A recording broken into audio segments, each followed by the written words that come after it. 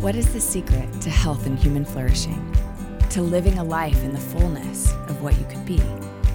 What if this whole time, who you were meant to be was already within you, waiting to arise, waiting to expand?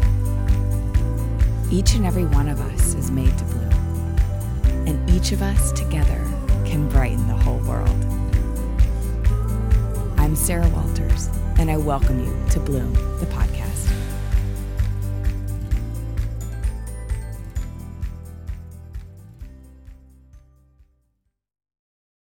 Okay, where are my notes?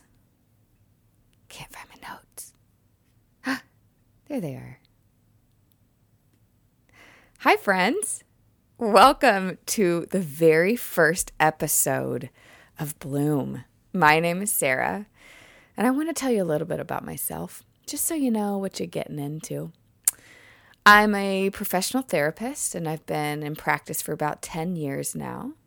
I'm a wife and a mom of 3 wonderful daughters who challenge me every day, and I'm sure I'll talk a lot about that at some point in this podcast. But I live in Austin, Texas, snuggled under lots of towering oak trees in this cute little neighborhood we're in. I love to sing. I love to write songs and play guitar. I love ideas and creativity and just the world of curiosity. You're going to get to know me a lot over the course of this podcast, and I'm going to keep it real with you. But for right now, I'm just going to leave it at that. I can't tell you how ecstatic I am to be starting a podcast. I have been wanting to do this so long. And I actually started one a few years ago with someone else, a dear friend of mine, but things happened. Ended up not really working out, which worked out because ultimately it wasn't the right time. But now it is. Now it is the right time. And I recently decided that I didn't need to be anywhere but right where I am to share, to use my voice, to teach the things that over the course of the years as a therapist and just as a human being, I've seen give life to people, to my clients, to my friends, to myself. I think it's easy to think that we need things to be different, or we need our circumstances to shift or change in order for us to move forward in some way. But the truth is that the journey of 1,000 miles begins with a single step. And all we need to do is take the next right step. And that's what this podcast is for me. This is the next right step. You know, I remember being 19, and back at that age, I wanted to become a famous musician, as, you know, most 19-year-olds do. And I got to meet a worship leader who I really loved and respected at the time. Not that I don't still respect him, but his name was David Crowder. If anybody remembers the David Crowder Band, I think they're still alive and kicking. But I was so nervous to meet him but also dying to ask him questions. I've always been a very curious type. I remember I used to take walks with my mom when I was like in middle school, and I'd ask her to tell me if she knew what she, at my age, what she knew. If she knew at my age what she knows now, what would she tell me? And I've always wanted wisdom and just sought that from people. And so I got to meet David Crowder, and I asked him, I said, how do you do what you do? How did you get to where you're at? And he told me something that changed my world. And I was a little bit shocked by it. And I've remembered it ever since because it was so simple, but so profound. He said, Sarah, go home and bloom where you're planted. And I don't think I quite grasped the enormity of that truth at the time, but almost 20 years later, I really get that.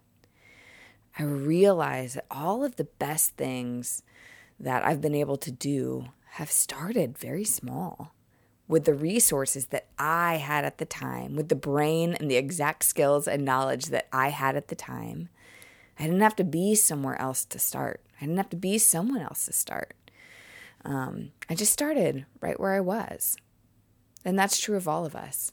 We don't have to be someone else to start moving towards the things that we want to be, to move towards flourishing, to move towards giving to the world the things that we were meant to give to it.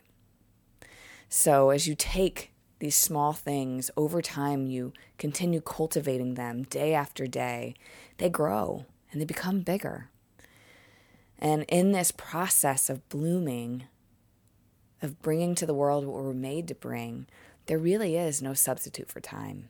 There's no shortcut. And so it requires developing patience. So why call this podcast Bloom? I'm so glad you asked.